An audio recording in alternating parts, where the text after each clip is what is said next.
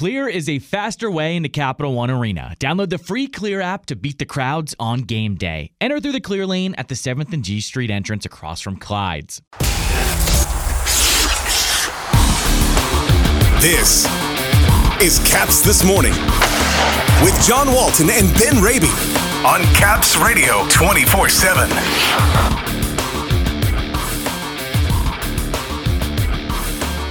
The high-flying Hurricanes blow into town tomorrow night. A handful of Capitals missing from practice yesterday, and Joe Beninati joins us to discuss the state of the team. Good morning, everybody. It is Wednesday, March 2nd.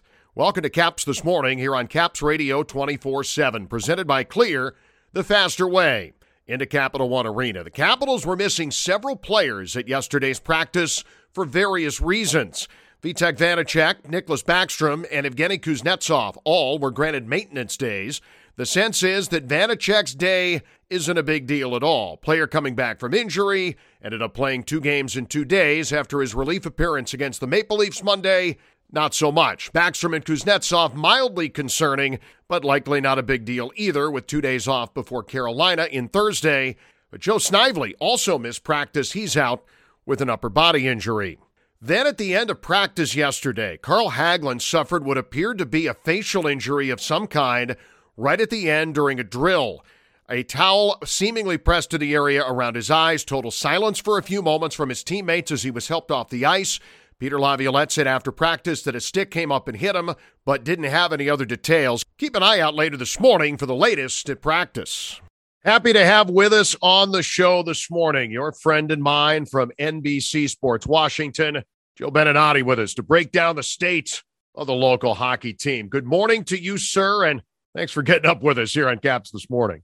Very kind of you to share some friendliness with me. I do appreciate it. It's been a little cold around the old Caps parts lately. Need all the friendliness we can find yes. at this point. Let's warm it up a little bit, boys, especially those guys on the ice. Obviously not fun days, Joe, for the Capitals of late. The losses at home. By the time that we get to tomorrow night in Carolina, 40 days without a win at Capital One Arena. It's 11 seasons for me here. I've never seen anything like it. You've been around much longer. Is there anything that compares? How surprised are you at recent events at 7th and F, and maybe some of the reasons for this dry spell that really dates back to the month of December? Just stunning. You know, it catches up to you. We're involved in it. You're studying every day. You're doing homework. You're preparing for games. Sometimes now we've been back on the road traveling. All of a sudden you write something down or you type something onto a sheet that says the Caps have lost 11 of 14 at home. And I start laughing and go, no, that's not Washington.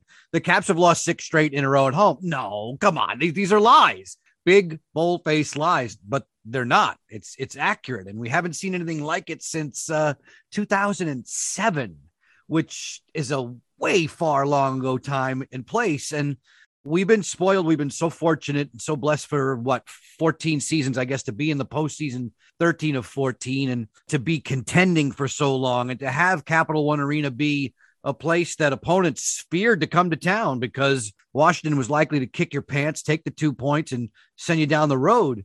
All of a sudden, nobody's afraid to come into that building, and it's stunning to me. I just don't get it.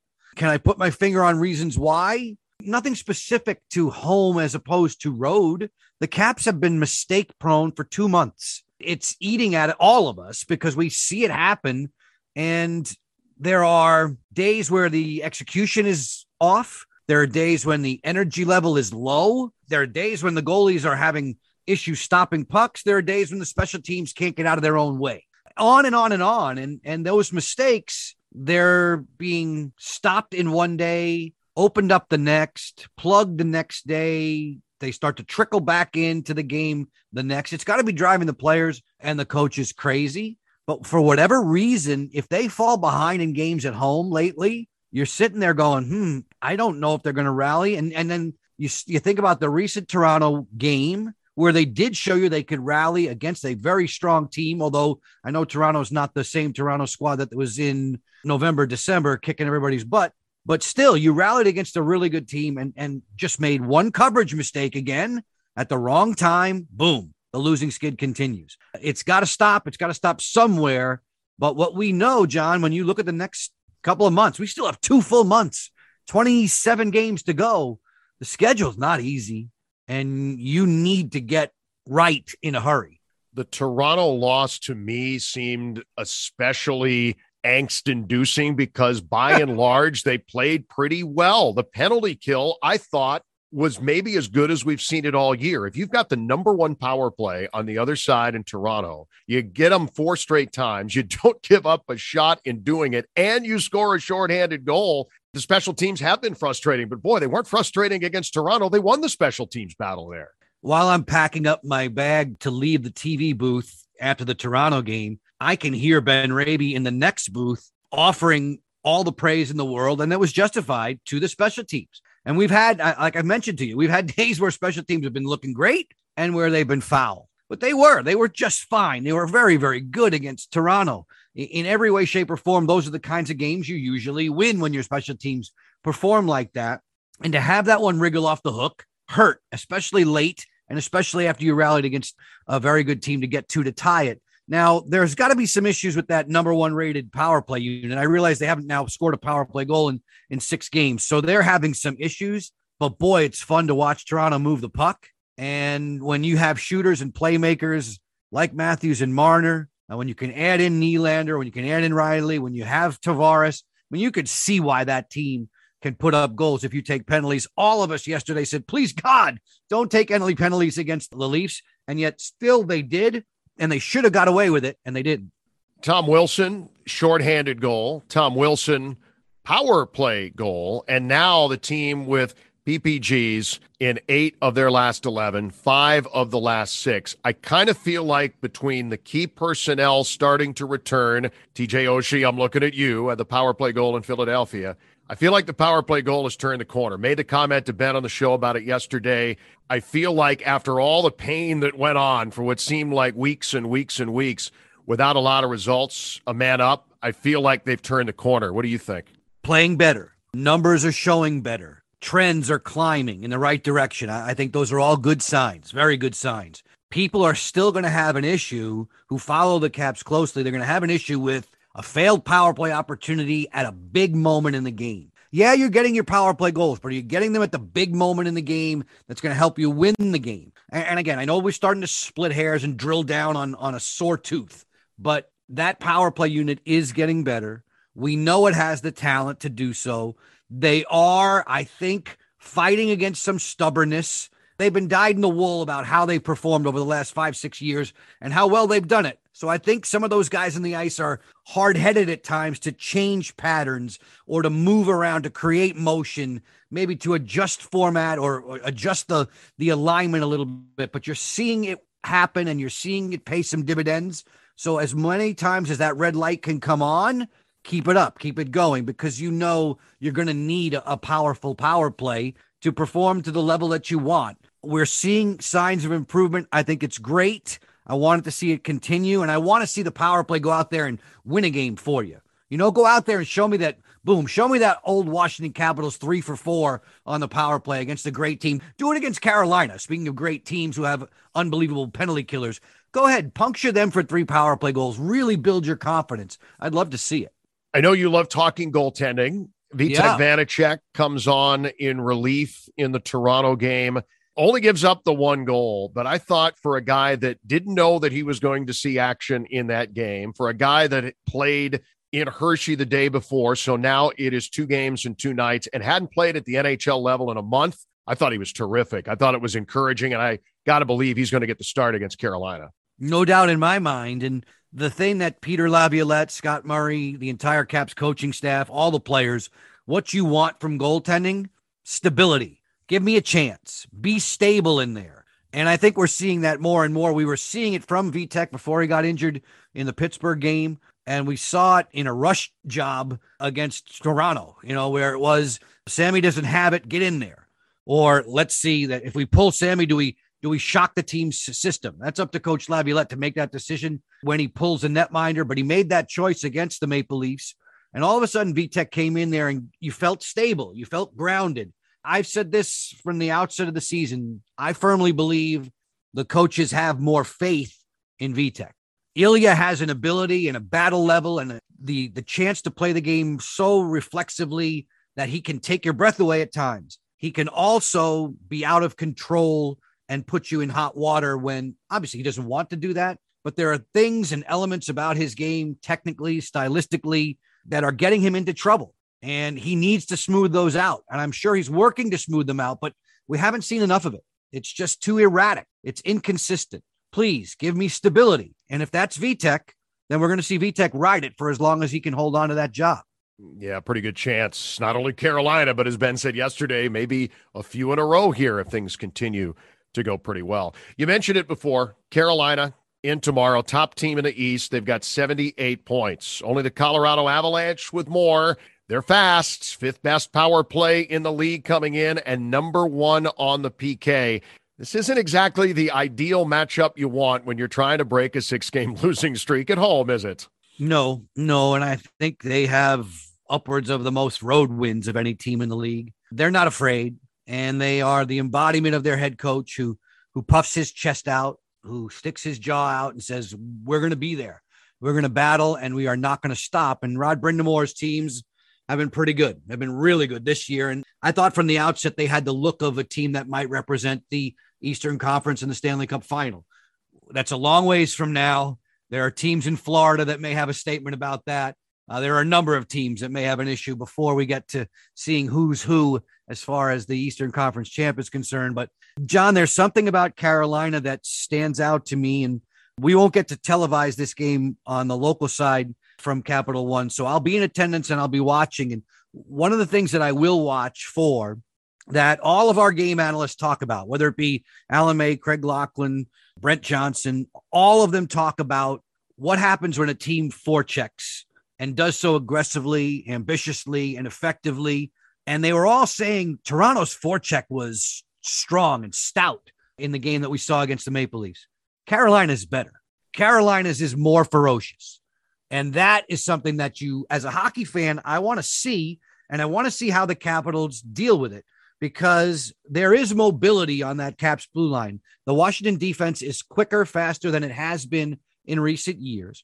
And if they pass the puck well, you can trap aggressive forechecks, and all of a sudden you can get odd man rushes and offensive chances. But you got to do it wisely, and you have to execute extremely well against Carolina, because they are going to feed and live off of your turnovers. They are going to hit. They're going to be aggressive, and it's just what they do. It's their MO, and it has served them extremely well. And that's something that I'm going to watch for from the very, very beginning. They are a really, really good team. They have lots of talent. They have scoring depth. Frederik Andersen, the question was, what's Freddie going to be like in goal? I think he's answered those questions. Their defense is highly, highly underrated, I think. And when they are fully healthy, when Carolina is fully together, I think they're one of the best teams in the league. One for you as we close out here. February 15th in Nashville, you and Craig got back on the road. And with the job that you guys do, maybe if you're just sitting down in front of the television, you might not have even known, were it not for your cutaways on the desk, that you guys have been doing this for Northwest Washington for 2 years. We've gotten out a little. We've done mostly the same thing, too, on the radio side. But for you to finally, a month short of 2 years in D.C. doing games, what was it like for you to get to Nashville, to go to Philadelphia, to start to get back to what we do around here? And that's being able to see games and not off the monitor. It's been trying for so many people for so many different reasons the last couple of years. But for us specifically, that was the biggest challenge. Yeah, John, it was refreshing. I think that's the word I keep coming back to. It was nice to be there. It was refreshing to be there. And it would have had, I think, a greater impact had we been doing all of the games from the studio. Now, we get spoiled by going to Capital One Arena. You're there for that home event. So you are seeing a hockey game. You're seeing a sporting event. You're calling it as normal with the air quotes. Then you're going to the studio, and I greatly appreciate what our managers, what our engineers, what our techs have done to allow us to do the games, hopefully as well as we've done them, off of TV screens from NBC Sports Washington. A lot of people are putting in a lot of effort to help those games come off as well as they have, and I congratulate all of them. I'm not complaining, but what I love to do is call an event from the site. I like to feel the rush of the crowd. I like to be able to see the entire surface area of the sporting event and be able to comment on what I can see that's just not on the puck, but as well as off of it, behind the play. It is truly what we do. It's not because you want to have a fantastic time and stay out till sunrise in Los Angeles that you want to be there. You want to be there to do your job well. You want to be there to be able to see everything. And sure, I think and I pray that we've been doing a good job calling it from the monitor. You and I have both had that experience, and we're both continuing to have that experience. It's not like it's completely shelved yet, but when you get the chance to be at the rink, when you get the chance to be around the basketball court or close to the football field or lacrosse field, you just, as an announcer, you know this. You live and breathe this with me. You get that pump. You feel better. You feel strong. You feel like this is where I belong. Turn the red light on and let's go. And that's what it was, to go to Nashville, to go to Philadelphia, to actually be in that rink. You were concerned at one level. There's always part of me in the back of my mind that's like, okay, are we all good? Is the coast clear? And I don't know what kind of an answer to have about that. But the closer we get to that normalcy, I feel better about it. And I feel better about my job. And I love being with Craig and with Al and Alan and all the guys when we have the chance to be at the rink in D.C. The more we get it away from D.C., the better. Well, fans are going to miss you on the TV call tomorrow night, ESPN Plus on that, unfortunately. But I'll be back at it on the weekend with the Seattle Kraken coming to town. Joe, thank you so much for taking the time this morning here to chat with us. And I know fans always appreciate what you have to say. My pleasure, John. We get the hula hoop. We get hula hooped against Carolina. That's the way it goes. He's your friend and mine, Joe B., giving us the lowdown here on Caps this morning. It's the Caps and the Carolina Hurricanes tomorrow at 7. Network air on 106.7 The Fan and Caps Radio 24/7 is at 6:45. The only TV tomorrow is streaming, ESPN Plus and Hulu. Your only local call of the game tomorrow is right here with us on Caps Radio 24/7. Have a great Wednesday, everyone. For the latest on the Capitals and hockey news around the clock. Let's go, Caps! Tune in to Caps Radio 24/7. Listen online via the Capitals mobile app at capsradio247.com. Or ask Alexa to play Caps Radio 24/7 on TuneIn.